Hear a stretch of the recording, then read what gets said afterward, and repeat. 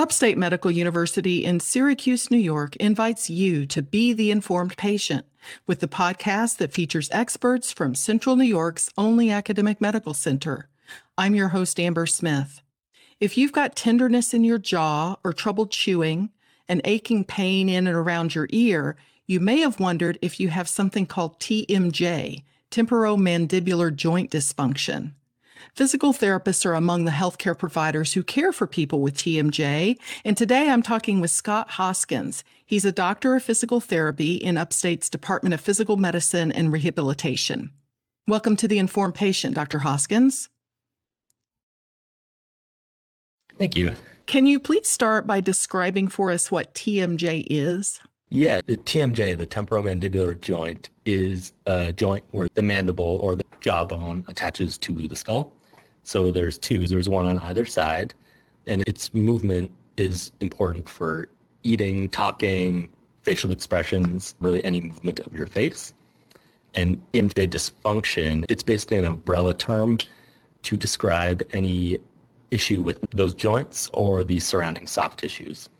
Does it involve just the jawbone itself or also the muscles around the jawbone? It's actually a very complex joint. So it's the bones, where the bones connect. It's all the muscles around. There's multiple muscles that open and close your jaw. There's ligaments, there's connective tissue, joint capsule, and then there's a disc in between the bones that kind of acts as a cushion or a support for the joint. Well, is this condition something that people are born with, or does it develop as we age? In certain cases, there's congenital abnormalities of the bones, things like that. But most commonly, and most of the time when people think about TMJ dysfunction, it is something that develops at some point in life. And it's not necessarily with older age. The most common is females in the age range of, say, 20 to 40, somewhere in that range is the most common time to experience this. Do we have any idea what causes it? It depends. It's usually multiple factors that go into it. A lot of times it's related to what we call oral parafunctions, so basically bad habits of your jaw. So it's like clenching your teeth, people who grind their teeth at night, excessive gum chewing or chewing caps of pens, things like that. A lot of times those bad habits can contribute. Posture is often a big contributing factor as well. So grinding teeth and other bad habits like crunching on ice, chewing gum, all of that can contribute to causing this then? Yep, and nighttime habits as well. If you tend to clench your teeth while you're asleep or grind your teeth in your sleep, that puts you at a greater risk for developing these problems. So would those be considered risk factors? Yeah, I would say so.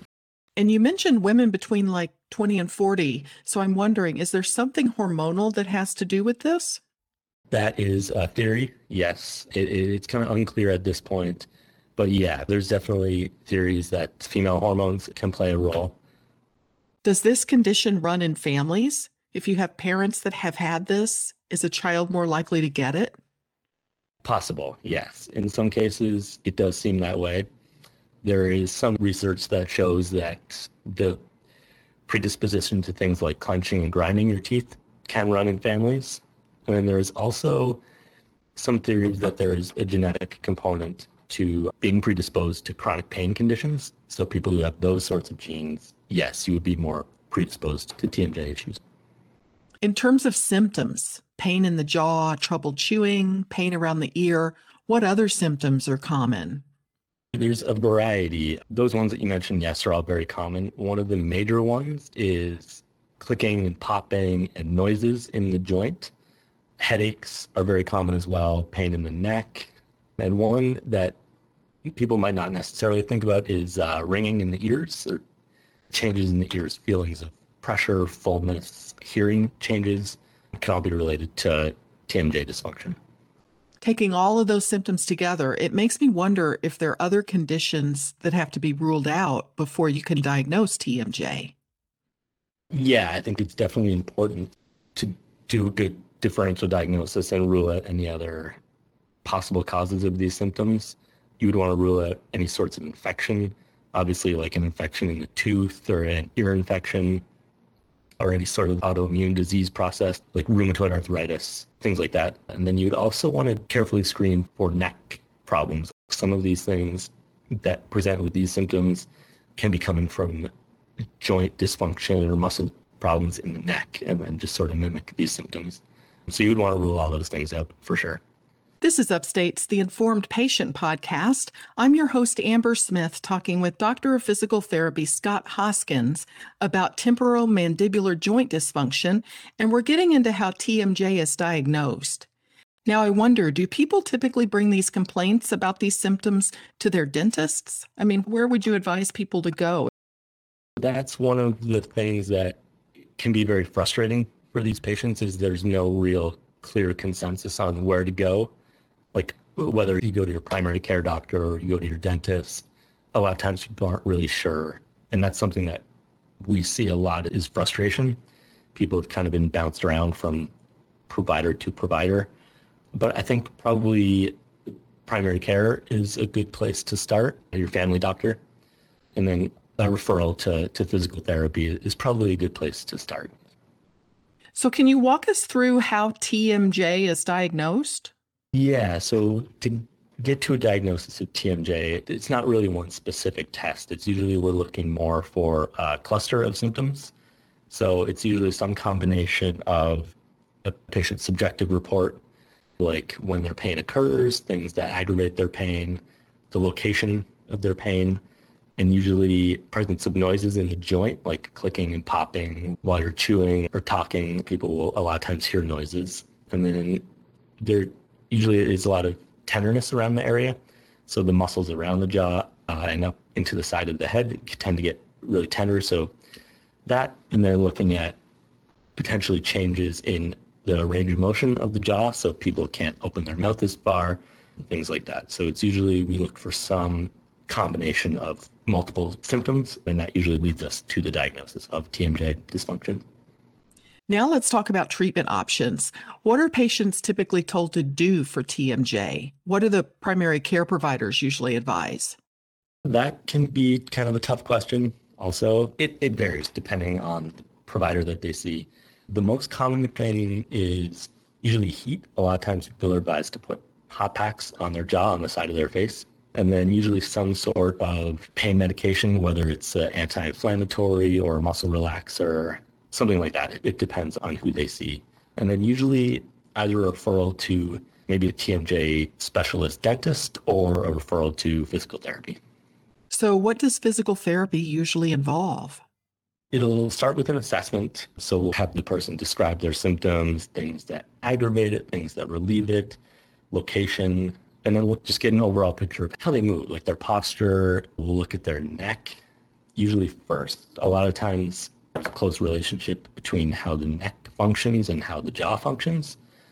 So we take a close look at the neck, the range of motion, how the joints move, how the muscles work. And then we'll look at the jaw itself, how the muscles feel in the jaw. Depending on what we find, we'll get into some treatment, which is usually some combination of manual therapy, which would be like massage or stretching, things like that, and then exercises. Does TMJ affect a person's ability to eat and speak?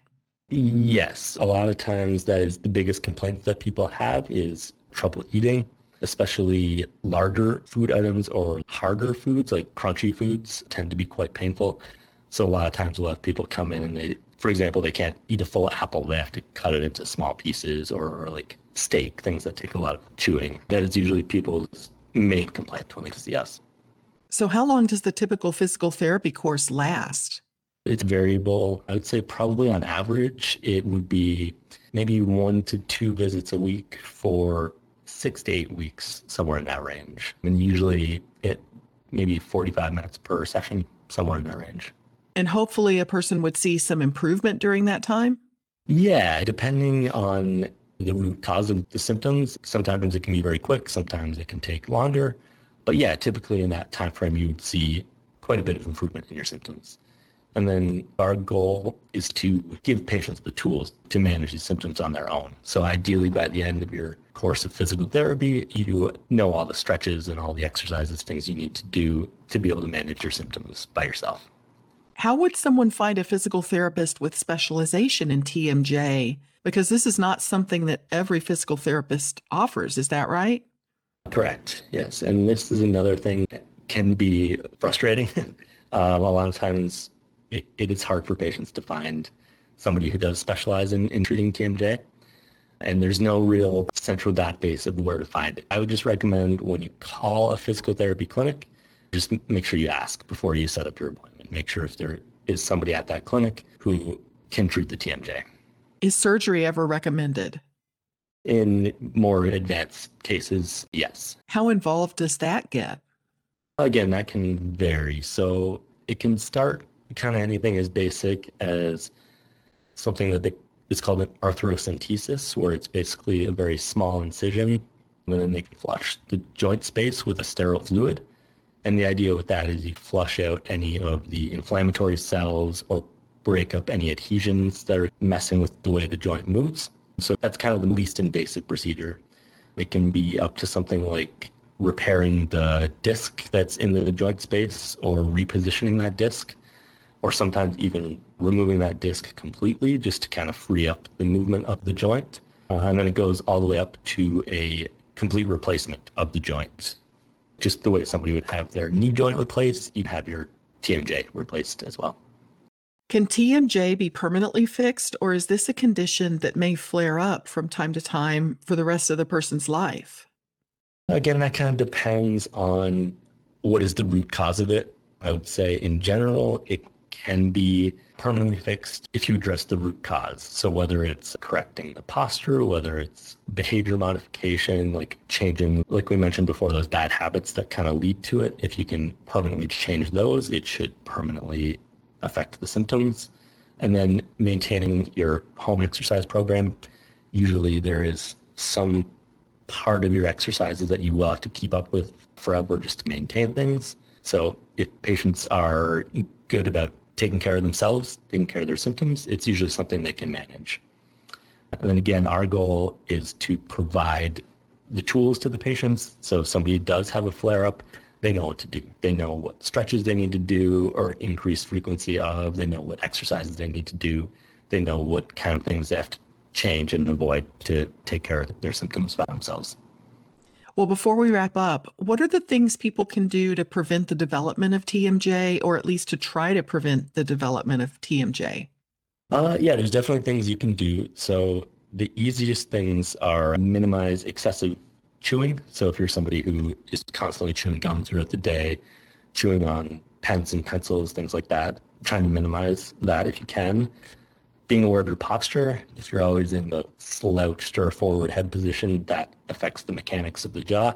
So being more aware of your posture, sitting up straight, keeping your shoulders back. Stress management is a big thing. If you're somebody who's always tense and holding your shoulders up, that's going to affect all the muscles in the front of your neck and your jaw, and everything's just going to be sort of tight. So stress management is a huge thing. As much as you can, nighttime behavior modification. So if you're somebody who clenches your teeth or grinds your teeth while you sleep, possibly a mouth guard, which your dentist would be able to provide, can be helpful and minimize that extra stress on the jaw throughout the night. It can be kind of a hard fix, but if you can make this your habit, it can be very beneficial. There's something that we call the resting position of the jaw. When you're not using your mouth for eating or talking or whatever, you want your habit to be to keep your lips together, keep your teeth slightly apart, and then have your tongue just gently relaxed on the roof of your mouth. So that is the position where there's the least stress on the joint. So the more you can make that your habit, the less stress there is on the TMJ. That's good to know. I appreciate you making time for this interview, Dr. Hoskins. Yeah, no problem. Thank you. My guest has been Doctor of Physical Therapy Scott Hoskins from Upstate's Department of Physical Medicine and Rehabilitation. The Informed Patient is a podcast covering health, science, and medicine brought to you by Upstate Medical University in Syracuse, New York, and produced by Jim Howe. Find our archive of previous episodes at upstate.edu/informed. This is your host, Amber Smith, thanking you for listening.